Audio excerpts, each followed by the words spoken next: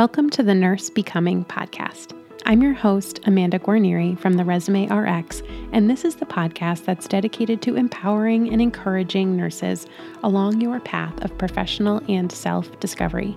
As a nurse practitioner, mom, and business owner, I'm on a mission to help you figure out how to leave your lasting impact on the world, all while bravely and fearlessly growing along the way. Join me for honest conversations and inspiring stories about personal and professional growth, all through the lens of nursing.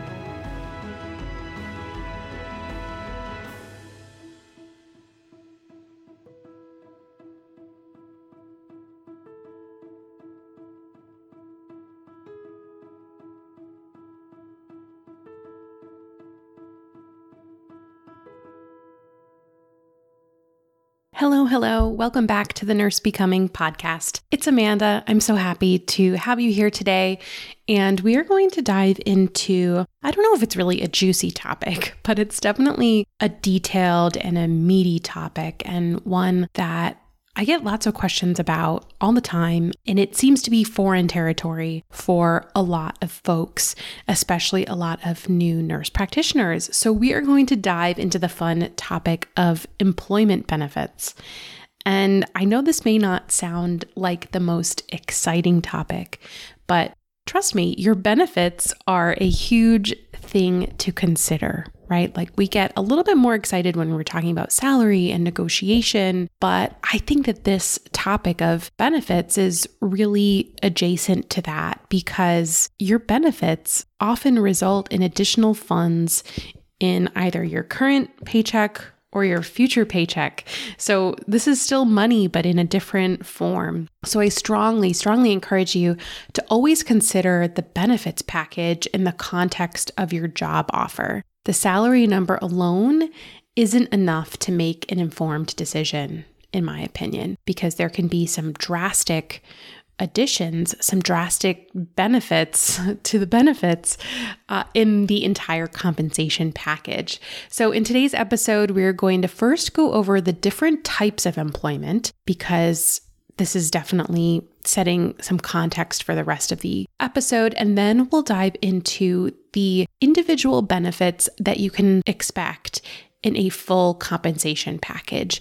And when we get into those, we'll really be talking about some benefits that are quite specific to nurse practitioners. So there'll be some crossover between nursing benefits, but I want to address this from the lens of nurse practitioner employment. So let's start with the different types of employment. And I think it's important to start here because honestly, there's a lot of confusion about the different types of employment. So the two main types of employment that I want to break down for you are W-2 and 1099 employment.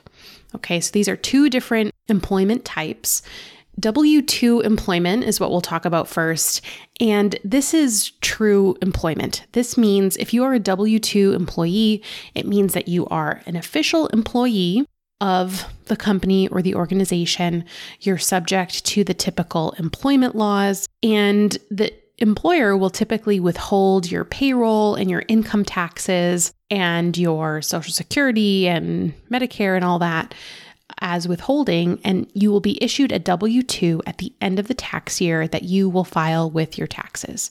So this is the most common and traditional type of actual employment. If you get laid off, you usually qualify for unemployment benefits, this type of thing. Now, W-2 employment typically comes with benefits depending on how many hours you work and also based on your state employment laws. And it really is the most common type of employment you may be used to. And even as a W-2, you can have different types of schedules. So you could work per diem and be a W-2 employee. You can work part-time and be a W-2 employee, or full-time. So the W-2 employment status doesn't necessarily refer to how often you work, but rather how you are designated with that company and whether they withhold your taxes and whether you're subject to the traditional employment laws. And then beyond that, your schedule is determined by your hours. So that's W-2 employment. And the other main type of employment, which I even hesitate to call employment because it's technically not, is 1099, also known as independent contractor status. So if you are working as a 1099 or an independent contractor, you're technically not an actual employee of the organization, but rather you are self-employed and serving as a contractor. So what this means is that you likely will not be eligible for any benefits because you don't have a typical employment agreement, and you won't be bound by any contracts or even any hours guarantee. The company that you work for will pay you the gross amount of your pay, meaning, your hourly rate multiplied by the number of hours you work will be the entire amount that you get paid. You just get cut this check with the total amount. And then you, as the contractor, are responsible for setting aside your own taxes and paying them when they're due, which may be once a year with your tax return, or if this is a long-term deal for you, you may be required to pay quarterly estimated taxes.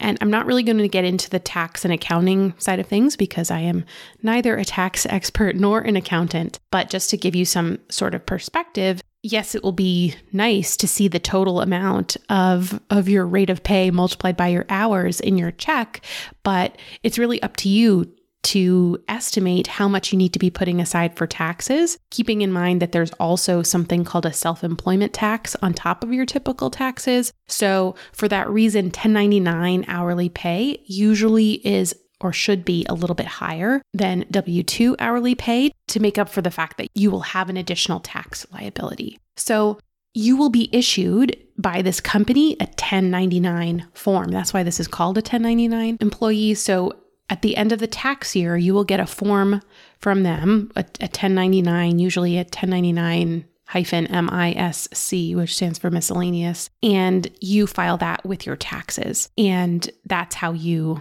pay your tax liability. So the employer, or rather the organization or company you're working for, all they have to do is issue the 1099. They're not responsible for paying any of your payroll withholding or unemployment insurance or parental leave benefits or any of those other things that may be mandated by your state that W-2 employees get. This is not something that you will have itemized on your payment. So hopefully that clears things up.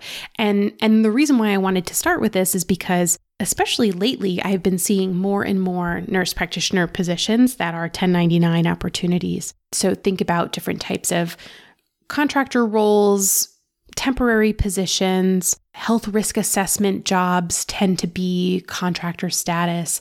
So that's definitely a big question that you want to ask. Oftentimes it'll be right in the job posting if you're applying through a job posting, but otherwise when you're in conversation or in an interview or something, this is definitely an important question to ask. What type of employment is this? Is this contractor status or is this W-2 employment? So for the rest of the episode, let's talk about specific benefits.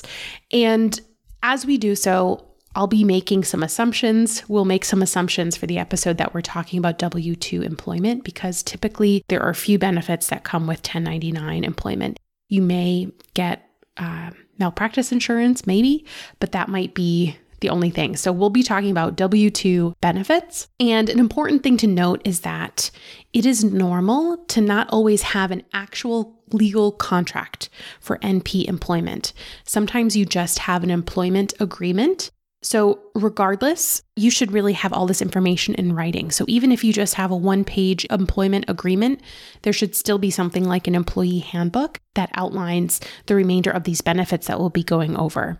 If you do get a legal agreement, like a contract, these usually will be included inside the multi-page contract. So both of these situations are normal, but you just want to make sure, regardless of which situation you're in, all these benefits are outlined somewhere in writing. So let's dive into what the most common benefits are for nurse practitioners, as well as kind of what the industry standard is, what you can expect to see in a job offer.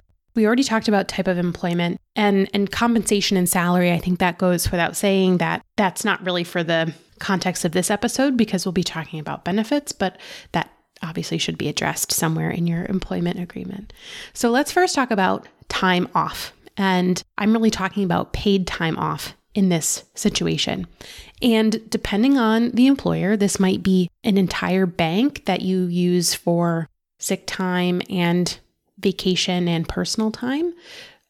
Other places may separate this out. So sometimes if you are a salaried exempt employee, there might not even be a bank of sick time. You may be expected to make up lost hours, or there may be just kind of this expectation that when you're sick and you don't have to make it up. So that is something to clarify when you're reviewing your time off benefits. So let's talk about vacation time or paid time off for personal reasons. What I see typically is between 3 to 6 work weeks of vacation time. So a work week is going to be dependent on the hours of your employment. So if you're a 40-hour work week, then you're at 3 work weeks would be 40 hours times 3. And usually that's done either in days or hours. And if it's in days, it's going to be your typical work day. So if you're a 40-hour per week employee, then your typical work day is 8 days. So then 5 days would be a week for the purposes of PTO. So if they give you 15 days of PTO, that's 3 work weeks because that's 5 days per week times 3. So 3 to 6 work weeks is pretty standard. I know that's pretty big variation, but keep that in mind when you're reviewing your contracts and your employment agreements. And then in terms of holidays, 5 to 10 paid holidays is standard. Next, you'll be looking at health benefits. So it is very common to include health benefits. However, if an employer has fewer than 50 employees, it's actually not required to include health benefits. So keep that in mind if you are considering smaller practices, that if there are fewer than 50 employees, you may not actually have health benefits as an included benefit. So that would be a conversation that you want to have and see, this could be a negotiation point. If their company doesn't offer health benefits, can they offer either an increased rate of pay or some sort of stipend that you can use for purchasing health benefits through the marketplace or to offset the cost through your partner or your spouse? Retirement benefits are another thing to keep in mind and keep an eye out for.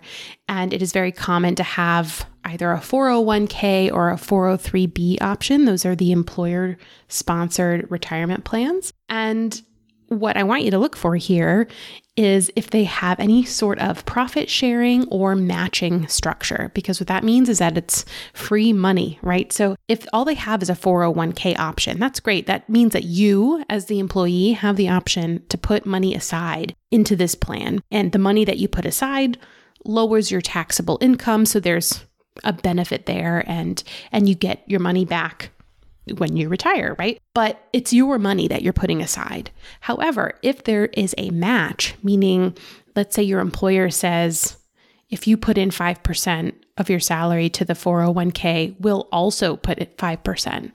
That's free money. So that's a great benefit. And I've especially seen this be really fantastic with academic medical centers. They tend to have really great retirement plans and matching structures, as well as working for, state or government agencies. So that is something to keep in mind and to look out for. Hello. This episode of Nurse Becoming is brought to you by the inaugural NP Society Virtual Conference. You may know that I founded the NP Society earlier in 2021 as a place for nurse practitioners to learn and come together in community and support one another beyond the clinical setting. And I'm very excited that we're putting on our first virtual conference. So this is happening in October, on October 15th and 16th. It's a live virtual conference. And yes, there will be replays available. So if you can't attend live, I still want you to listen in. This is going to be, I'm just really super excited. This is the first time I've done anything like this. And I'll tell you, we have 6 amazing guest speakers who are presenting on different topics. Yes, this conference has been submitted for approval for continuing education credits through AANP, which is awesome. Everyone needs CE credits, right? And the best part is you don't have to be an NP Society member to attend the conference. We, of course, would love you to be a member of the NP Society, but it's okay if you're not. I will say that if you are, though, you'll be invited to the members-only exclusive social event on Friday night with a very special guest known as Katie Duke. So you will be given the opportunity when you sign up for the conference to also sign up for the NP Society if you're not already a member. So I really hope that you will check out the conference page, check out the topics, see if this is something that you would like to attend. You know how I do things. This is not your mama's professional conference, and I really, really hope to see you there. So go ahead to the show notes of this episode. You'll see the link there. Or if you're listening and you want something that's easy to remember, you can go to theresumérx.com/conference, and I'll make sure that all the information is there for you to learn more and register once registration is open. Again, the NP Society virtual conference is happening Friday, October 15th and Saturday, October 16th. We are submitted for up to 7 hours of continuing education credits through American Academy of Nurse Practitioners. And I really hope that we will see you there, okay? Head to theresumérx.com/conference for all the information. So next, you want to look and see if there are any productivity structures or bonuses. These are fairly common for nurse practitioners, and what you'll be looking for is what that benefit looks like. So maybe there's a quarterly benefit if you meet a certain RVU number or you have a certain average number of patients per day, but that can be a really nice opportunity for you to earn above and beyond your base salary if the productivity expectation is reasonable and reachable, which is definitely something to ask if you're not sure if this is your first NP job and you want to know if it's likely that you'll reach the bonus. Then you can ask them about the other providers and how often the other providers get their bonuses. So next, let's talk about CME money and CME time off, and that stands for continuing medical education. And I will say that most nurse practitioner positions do offer this. Typically, you can expect between 1 and 2 work weeks of additional paid time off to be used for CME. And some places will require you to give proof that that's what you're doing. Other places, this is just kind of this bonus bank of paid time off that you're expected to use for continuing education. And there's often funds associated with that. So for full-time employees, anywhere between $1,000 to $3,000 per year is fairly standard for continuing education money. And how this usually works is that if you go to a conference or you participate in a course or you have a professional membership, you will pay for it yourself and then submit the receipt to your employer for reimbursement through whatever their process is. They'll likely have some sort of form or approval process where you have to submit the continuing thing that you did, you submit it for approval, and then they'll include the reimbursement in one of your upcoming paychecks. And then things like license reimbursement, your state license, your DEA, those types of things, it is pretty standard for those things to be included as you are employed by the organization. So let's say you start a job and, in a year or two, you're up for relicensure in your state or your DEA needs renewal. Oftentimes that will be something that your employer will pay for.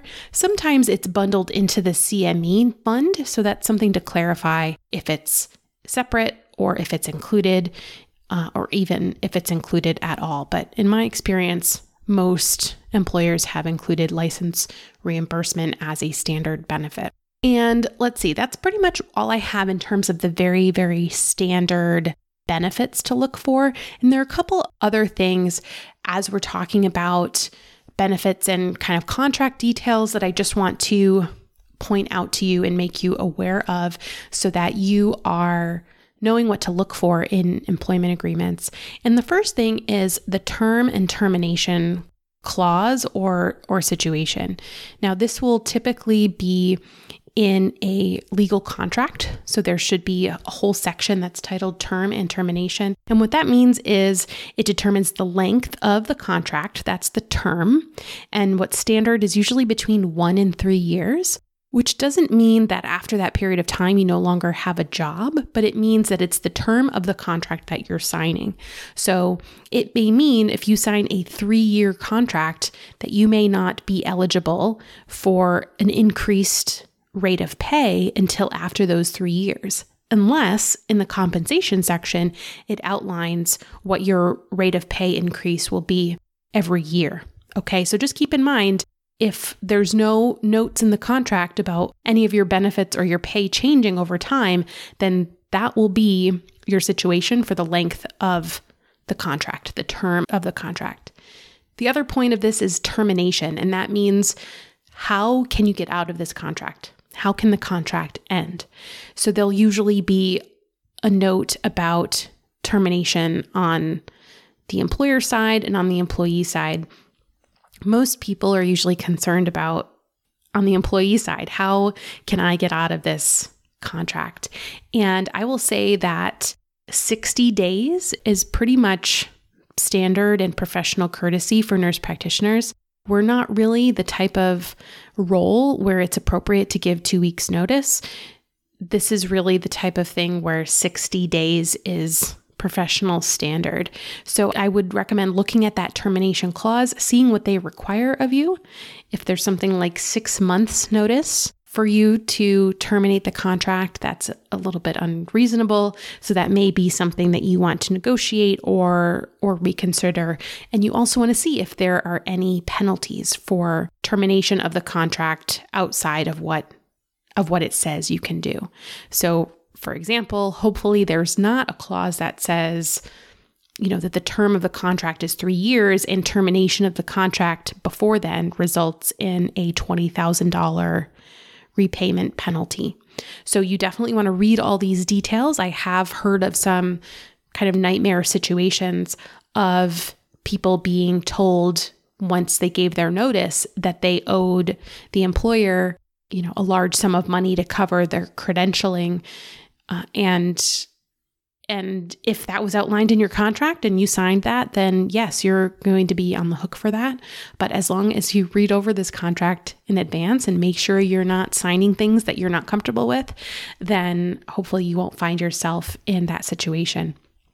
And the other thing that comes along with this is the non-compete clause. It is fairly common these days to have some sort of non-compete clause.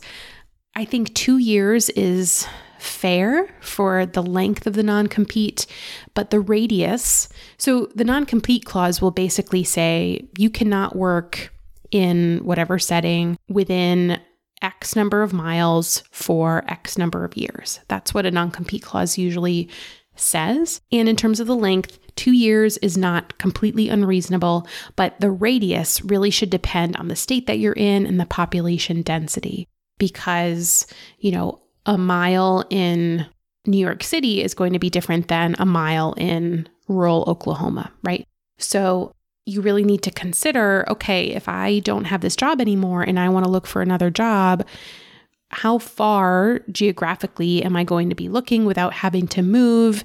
And are there still opportunities for me outside of what my non-compete clause says?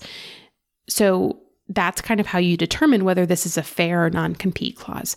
If the radius basically obliterates any place that you could commute to, and it's very general and says that you can't work in any healthcare setting, then that's too restrictive and you need to address that. Whereas if it says, if you're working in a narrow specialty and it says you cannot work for any other infectious disease practices within 5 miles for 2 years, and you live in a place where there are plenty of places to work within, beyond 5 miles, then it's not going to be completely unreasonable. So those are the things that you want to keep an eye out for and really read carefully so that you don't end up getting yourself in a situation that you are regretting. So to recap, let's again recap W-2 and 1099 employment because you really should understand how different these two things are. So remember, the W-2 employment is the most common. It's going to come with benefits. They're going to withhold your taxes. It's the more traditional type of employment, whereas 1099, you're technically a contractor. You likely won't have any benefits and you need to file your own taxes on a regular basis. And in terms of benefits, you should expect to have some sort of paid time off or vacation time, health benefits, ideally, or maybe a stipend or increased rate of pay to make up for if the employer doesn't offer health benefits. Retirement account, you should at least have a 401k or 403b option, and ideally something like a match or a profit sharing situation, which is free extra money. You want to look for those productivity bonuses. Not every place has them, but when they do, it's certainly nice because it increases that rate of pay. It increases that money in your pocket. And then CME time off, CME funds, and license reimbursement. Those are all things that you want to look out for, that you should expect. And again, the other points of a contract that you want to keep an eye out for and make sure that you are reading carefully before you sign would be the term and termination clause, which determines the length of the contract, as well as how you can get out of the contract, as well as the non-compete clause. At the end of your contract, if either you quit or you're fired or terminated or laid off, what type of restrictions do you have for where you can work next? And to be honest, this is not legal advice. Of course, I am not an attorney. Non-compete clauses are very difficult to enforce in many states.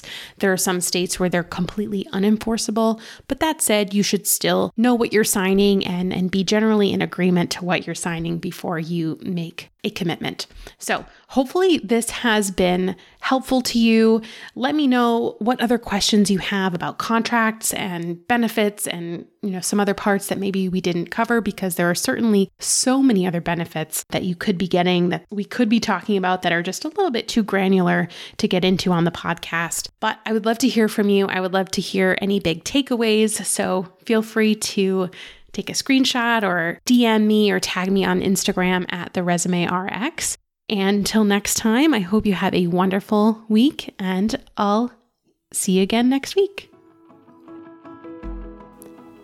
Well, that does it for today. Thank you so much for tuning in and making it all the way to the end. If you found today's episode helpful, would you take a minute and give me a rating or review on Apple Podcasts? It will truly help other nurses find this show and know that it's worth listening to. For more information about this episode, as well as a place to submit your questions or suggestions for future episodes or guests, head to nursebecoming.com. I cannot wait to connect with you again soon. And until next time, remember, I am always rooting for you.